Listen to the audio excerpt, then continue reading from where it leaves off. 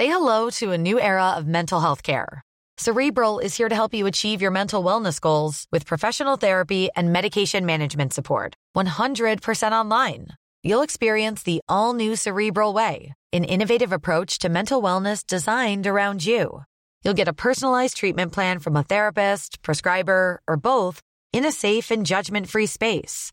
Your Cerebral therapist or prescriber will outline a customized plan with clear milestones along the way, so you can get to feeling your best. With Cerebral, you're not alone in your mental health journey. We're here to empower you to live a fulfilling life. So take that first step towards a brighter future and sign up today at Cerebral.com/podcast and use code ACAST to get 15% off your first month. Offer only valid on monthly plans. Other exclusions may apply. Offer ends July 31st, 2024. See site for details. Every year, one thing is always predictable. Postage costs go up. Stamps.com gives you crazy discounts of up to 89% off USPS and UPS services, so your business will barely notice the change. Stamps.com has been indispensable for over 1 million businesses just like yours. It's like your own personal post office. No lines, no traffic, no waiting. Sign up with promo code PROGRAM for a 4-week trial plus free postage and a free digital scale. No long-term commitments or contracts. That's Stamps.com, code PROGRAM. Hi everyone, welcome to History Hit. On the pod today, we have another episode of Warfare, our sibling podcast. They're talking all about Bond over there. Prof. Klaus Dodds telling us everything we need to know about Ian Fleming and the birth of Bond. This one went bonkers on their feed, so I thought we'd bring it over and share it with the bigger audience. Don't forget, if you want to watch documentaries, all you got to do is go to historyhit.tv, the world's best history channel. historyhit.tv. Head over there, sign up. You're never going to regret it. In the meantime, though, everyone, there's Warfare with Prof. Dodds. Enjoy.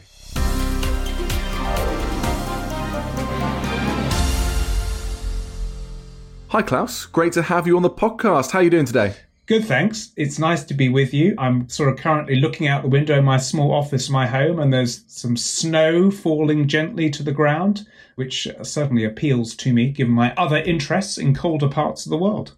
Yeah, are you all snowed in, or is it a nice kind of serene landscape as opposed to a difficult one? Well, given that I'm based in London, so we're sort of usually at the milder part of the UK weather experience. I suspect if I was talking to you from the north of England or Scotland, I'd probably say there's an awful lot of snow on the ground. But I would say a light dusting. You can see a little bit of snow on cars, but that's about it. Okay, well that's good. And it can't be as cold as the place that I last encountered you. As you say, you're an expert on colder places, especially the Arctic and Arctic security. And the last time I saw you, we were in Iceland discussing Russian and Chinese activity in the Arctic. In fact, it's very apt to have you on the podcast to discuss James Bond and the Second World War, because as we sit in that dim-lit bar in a freezing Reykjavik, with a professor of war studies and a national security advisor, I think I had a glimpse of you being our own academic James Bond, our own international man of mystery.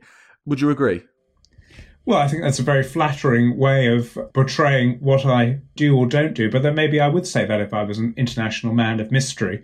The one thing I will say, it was a very enjoyable afternoon come evening in Reykjavik, and of course rounded off by a rather superb tour, I think, of HMS Westminster. So I do remember you and I sipping a few drinks, probably not vodka martinis, but something very pleasant, and looking out and admiring various ships that just happened to be stationed in Reykjavik Harbour. It was a very, very enjoyable couple of days.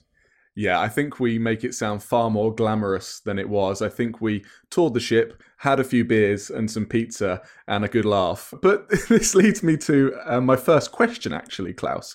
Because what came first for you? Was it your interest in international security and great power politics in the Arctic? Or was it James Bond? I think, to be perfectly honest with you, it was James Bond. And I think, depending on who you talk to, you can often get a sense of where it all started, if indeed you are a fan. And I am both a fan and an academic writer on James Bond. So, I'm in my early 50s and I grew up with Roger Moore as James Bond. But the funny thing was that my father was a former Royal Naval officer. He served in Fleet Air Arm. And one of the things that was quite apparent to me as a child was that my father really rather enjoyed Ian Fleming's novels of James Bond. And I think there was just a little bit of my father that thought that had he stayed in the Royal Navy, he could have had even more adventures on the high seas. So do you think that your father was interested in these stories because they were what maybe he wanted the Navy to be? Or do you think he could identify with some of the Bond experiences? Well, as my father's no longer alive, I can probably answer this fairly straightforwardly and say that Ian Fleming, I think, famously noted that he thought his books were really designed for hot-blooded heterosexuals who had time on their hands, I think he said, in railway stations and airports. I suspect that my father thought he would fall into that kind of category. He was somebody who travelled enormously for business reasons. Fleming wrote a book called Thrilling Cities in the late 1950s.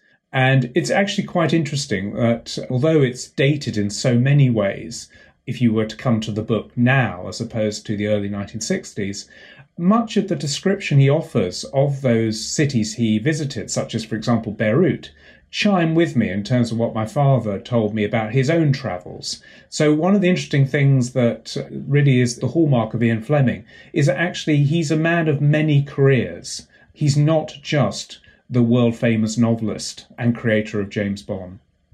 So tell us a little about Ian Fleming, because he's our link back to the World Wars, specifically the Second World War.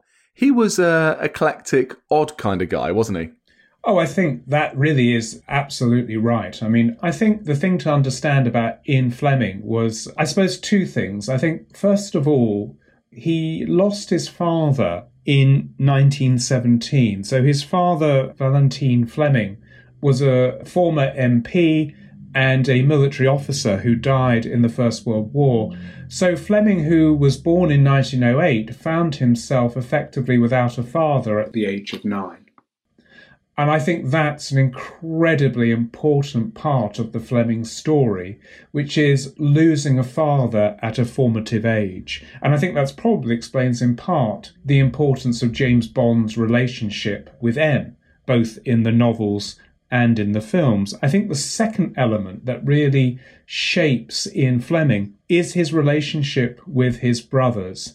And in particular, I think it's his relationship with his eldest brother, Peter, that is incredibly important. Peter, frankly speaking, was probably a nightmare brother in the sense that he was a consistent overachiever. You know, this is the star student who goes to Eton, who goes to Oxford. He becomes an explorer at one stage, and then he goes on to serve in the Second World War with tremendous distinction as an officer who then joins the Special Operations Executive and participates in, for example, commando raids in Norway and so on and so forth. In other words, Peter has a sort of educational and wartime experience that's rather different to Ian. Ian is a bit of a duffer, gets into Eton, doesn't do terribly well except in sport and athletics in particular, goes to Sandhurst, disgraces himself there, and then falls into a rather peripatetic career that really until the Second World War, there's not really much to talk in terms of distinction. So yes, I mean, I think the Second World War, frankly speaking, was Ian Fleming's moment of redemption. How did he manage to redeem himself from, well, I must say, Klaus, a scathing bio that you've given him there? Is there any redeeming features for poor Ian Fleming during the Second World War? Well, I think to be slightly more positive towards Ian Fleming, it's important to say that he was good at languages. So one of the things that Fleming does is he learns French and German. And that, in part, of course, he uses his language abilities and also his, as it happens, love of all things Swiss to inform the subsequent, if you like, backstory of James Bond, who famously, of course, has a Swiss mother. But I think the other thing to bear in mind about Ian Fleming is that despite not being a great success at school, he also proves himself to be something of a writer in the 1930s. So he's left Eton, He's left Sandhurst under a bit of a dark cloud, but he's proven himself to be good at languages.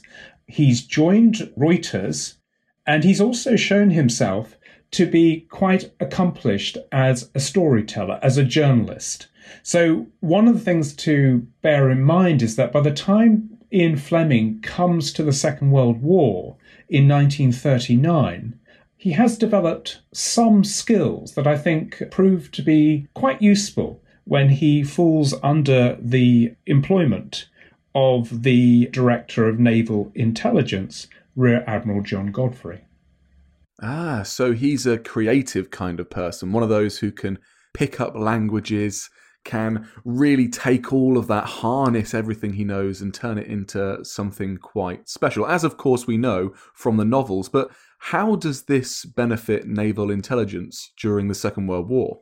Well, two things I think Fleming proved quite useful for. Number one, he was fluent in German. So, of course, given that one of our primary adversaries was Germany, having somebody who spoke the language, as well as speaking, of course, French, which was clearly an asset as well, given the European dimension of the Second World War, there was something to be said for having this trilingual individual in naval intelligence employment. The second thing, I think, comes back to this sort of creative capability that Fleming had, allied with the fact that when he was working with Reuters, he actually went to cover a very interesting case involving 6 British engineers from the Vickers Company who were caught up in a spy-related trial. So Fleming actually began to get insights into how other intelligence agencies, in this case the Soviet one, might work. And so when he came to the Naval Intelligence Division, and of course one of the things to bear in mind at this point is that although Valentine Fleming, his father, had been dead for 20 years, he was a very close friend and associate of Winston Churchill. So the Flemings were a well-connected family. And so when Godfrey took him on, Godfrey gave him a very interesting brief, which was really to come up with the most outrageous and outlandish schemes that Fleming could imagine, in the hope that if any of them came off, the rewards or the dividends from such outlandishness might become quite apparent. So in other words, Fleming was given license to speculate, and I think he certainly seized that opportunity. So did we see any real-life Goldfingers or Dr. No's play out at the hands of Ian Fleming during the Second World War?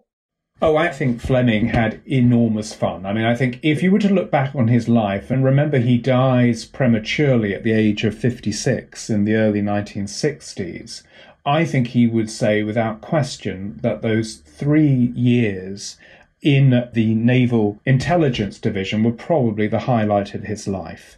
He was given a code name, 17F.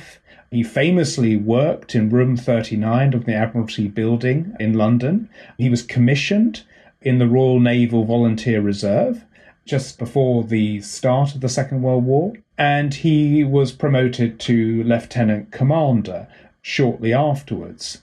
So by the time we got into really 1940, Ian Fleming had found himself in a remarkable position. I suppose the parallel you might make is with Donald Trump. You know, prior to Donald Trump's election as president, you'd never had a president who had neither served in Congress or some kind of political position, nor had, for example, served in the armed forces. So Fleming, in this sense, it was quite remarkable. You know, he had no real naval experience. He'd not been in the formal employment of any intelligence agency, but what he did have was travel experience, languages, and a journalistic flair for telling good stories. And he had, of course, considerable personal appeal. I mean, he was a very, very charming man. He was very popular with both men and women. And I think that one of the things that his biographers often note is he had this uncanny ability to get on with Admiral Godfrey, who by all accounts was a very, very difficult individual. Well, Fleming's charm proved quite disarming. You're listening to Dan Snow's History Hit. We're talking about Bond. More after this. Hi there, everyone. I want to tell you about a podcast that I think you'll like. It's called Mysteries at the Museum from Travel Channel. It's narrated by my good friend and host of American History Hit, Don Wildman. On Mysteries at the Museum, Don travels across the US to find objects that tell shocking stories of American history. You'll hear about the portrait linked to the first bank robbery in American history, and about the failed invention from World War II that became one of the most popular toys for kids. Uncover the secrets behind these incredible objects and learn about the history of war, science, crime, and everything in between. You're going to love this podcast, all about the remarkable objects in our treasure houses that are museums. Please go and check it out. Mysteries at the Museum from Travel Channel.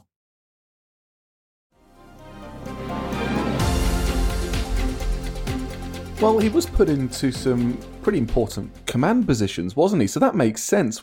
We had David O'Keefe on the podcast a couple of weeks ago, and he told us about the role that Fleming played in the Dieppe raids, and how actually Dieppe was this big distraction for a commando mission that Fleming had come up with to try and find an Enigma machine so that they could decipher the codes for the new machines that had been bought in by the German military as well.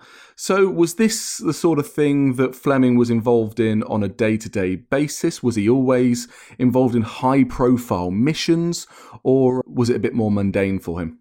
I think actually it was an odd role he had for those sort of 3 years he was formally attached under the supervision of Vice Admiral Godfrey, because one of the things that I think really comes to the fore in all of this is there were things that, for example, Fleming dreamed about or thought might be absolutely terrifically successful as disruptive to the German war effort.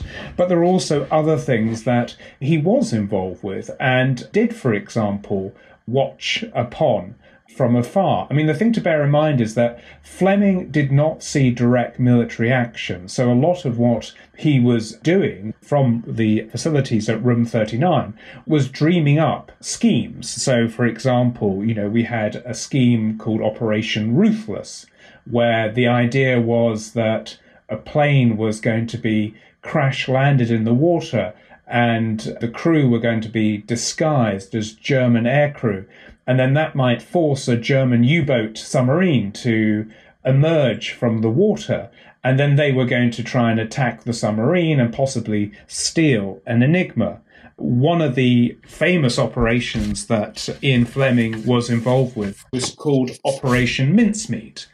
And that was a sort of plan to find a corpse, dress the corpse as if it was a Royal Marine officer, and then sort of float the body somewhere along the Spanish coastline. And Ben McIntyre wrote this fantastic book that sets out the sort of background to Operation Mincemeat and what it was trying to achieve.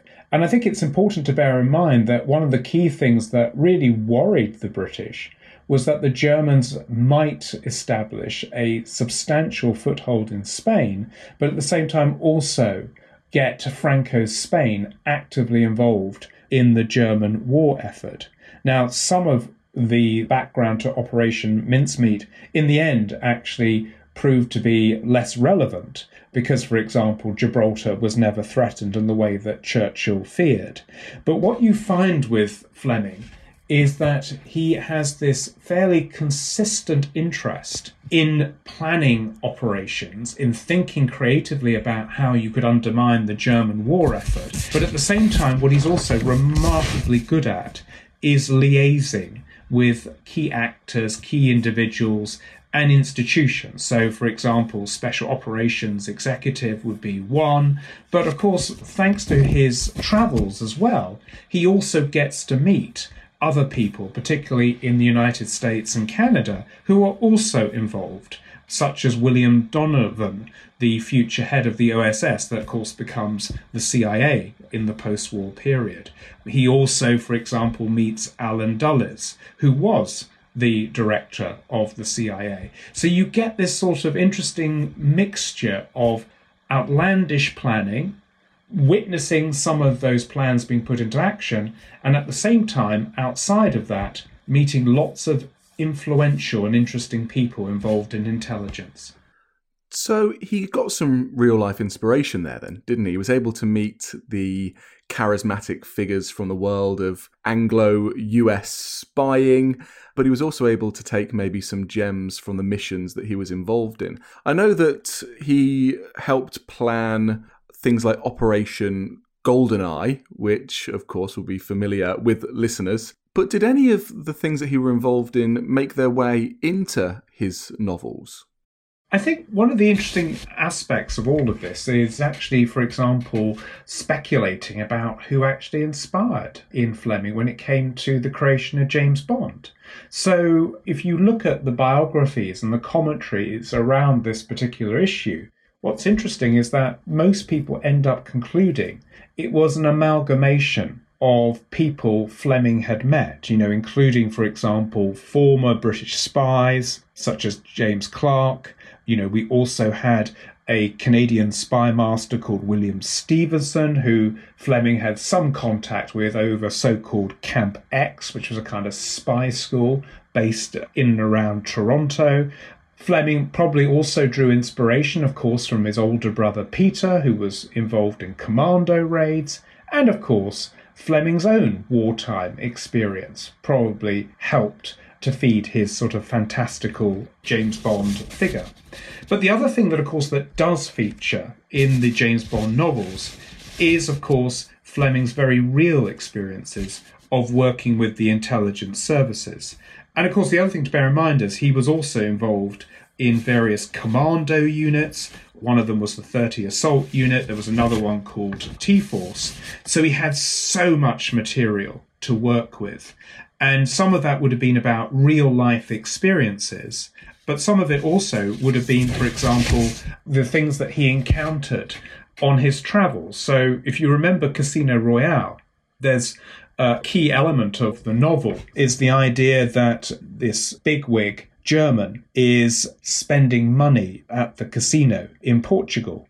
And of course, one of the things that Fleming did indeed experience was many casinos, and he was extremely interested in the idea that the Germans could be undermined, not only through acquiring their intelligence devices, but also they might be bankrupted, humiliated, and that their morale might be affected by, for example, propaganda broadcasting. So there's an awful lot of things that feed into the Ian Fleming novels that draw on his extensive wartime experience.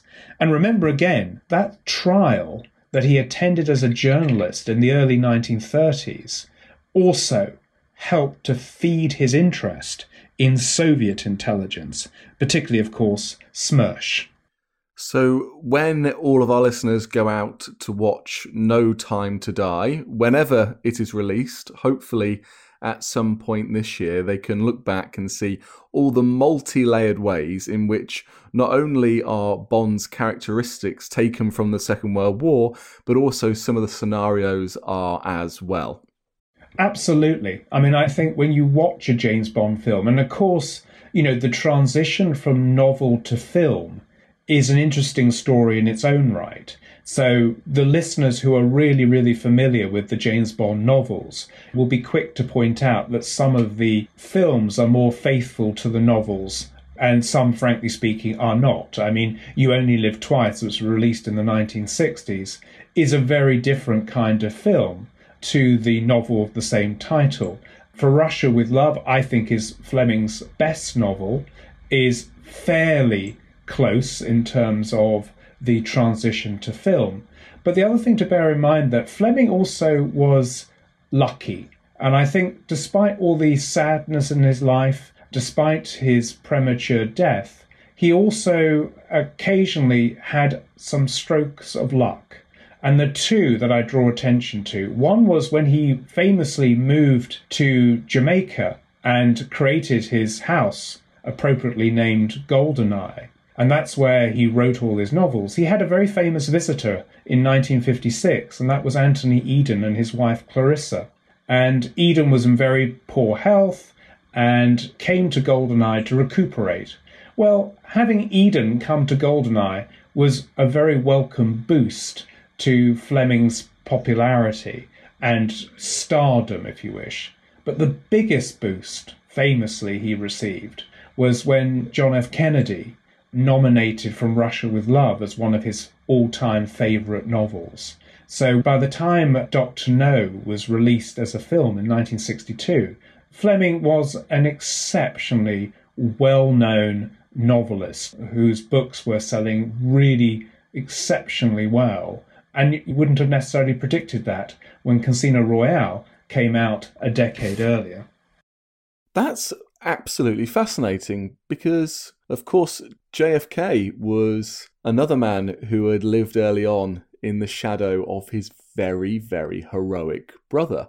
Joe Kennedy Jr. was the one who eclipsed him. I mean, he was the one set to be, hopefully, according to his father, the next president of the United States. And he was a war hero who had gone out and, of course, tragically died whilst testing early drone technologies to try and take out V-weapon sites in France. So maybe Kennedy, a bit like Ian Fleming, they both saw their brother in James Bond. I think there's something in that, because I suspect that if you know something of the Fleming story, but also the sort of the challenges of growing up in a family where there are four brothers, where you've lost your father prematurely, when there is one star brother, when another one, for example, has also died in conflict, it is exceptionally difficult to make your mark in the world. But, you know, there are other areas where Kennedy and Fleming may have bonded. For one thing, both of them liked women, and I think were very well-known womanizers. I suspect both of them also bonded over drinking. But I also think that Fleming's outlandish imagination probably also caught the presidential ear as well. I mean, one of the lovely stories that's sometimes told about the Fleming-Kennedy encounter is the speculation about how might one get rid of Castro. So, of course, you know, according to one story at least, Fleming is asked this question. And so he says, well, one thing you could do is fly over the island of Cuba and drop lots of leaflets saying that, you know, Castro is impotent. Or maybe you could have explosive cigars. Or, given that Castro likes to dive, maybe we might secretly plant a seashell filled with explosive that Castro, when he went to touch it, it would blow up upon said touch. So I think there was also a sort of fantastical element to both Fleming and Kennedy that probably they found something similar in one another. And maybe that's why they enjoyed those conversations. That is amazing. And did they ever actually meet and converse and share ideas? Yes, I mean, they absolutely did meet. And again, it's Fleming's networking that's incredibly important here. He is a very, very well-connected man on both sides of the Atlantic. And you can't underestimate that part of Fleming's success as an author is that he continues to have those high-level interactions, even after, for example, the war has ended and Fleming has left wartime service.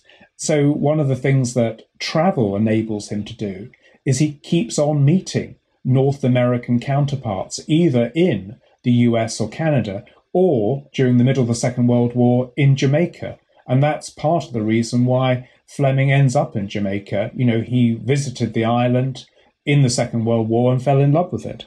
So his whole life and his whole legacy is shaped by the Second World War.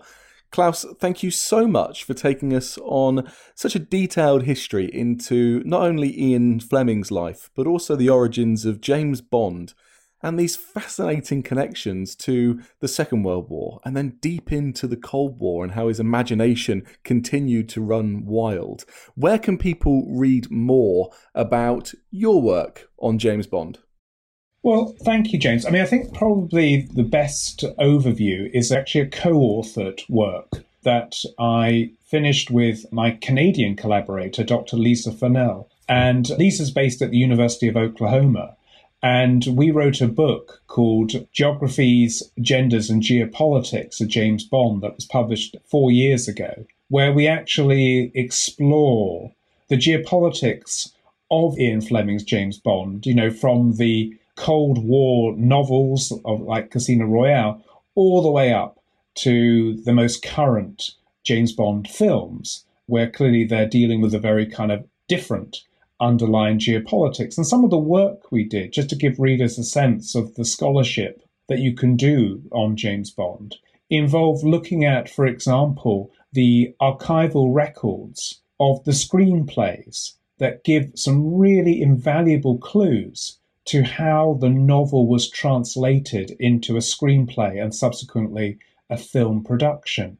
And I also personally had the pleasure of interviewing Sir Ken Adam, who was the great set designer for many of the James Bond films. And Sir Ken very kindly entertained me in his really extraordinarily lovely house in Knightsbridge, literally a few moments walk away from Harrods. And, he was just wonderfully forthcoming in terms of the pleasures of taking the novels of James Bond onto the wide screen. That's amazing. Thank you so much, Klaus. If you're interested in geopolitics and James Bond, well, that's the place that you need to go. And Klaus, you are always welcome. Thank you so much. Thanks, James. It was a real pleasure. I feel the hand of history upon our shoulders.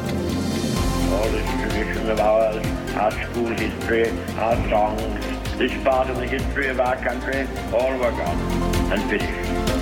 Thank you for listening to this episode of Warfare Podcast from History Hit. There are plenty of episodes of Warfare and wonderful new material to come if you head to wherever you get your pods and subscribe to Warfare. Thank you for listening to this episode of Dan Snow's History Hit. Please follow this show wherever you get your podcasts. It really helps us and you'll be doing us a big favour. Don't forget you can also listen to all of these podcasts ad-free and watch hundreds of TV documentaries when you subscribe at historyhit.com/subscribe. As a special gift, you can also get your first 3 months for just £1 a month when you use code DANSNOW at checkout.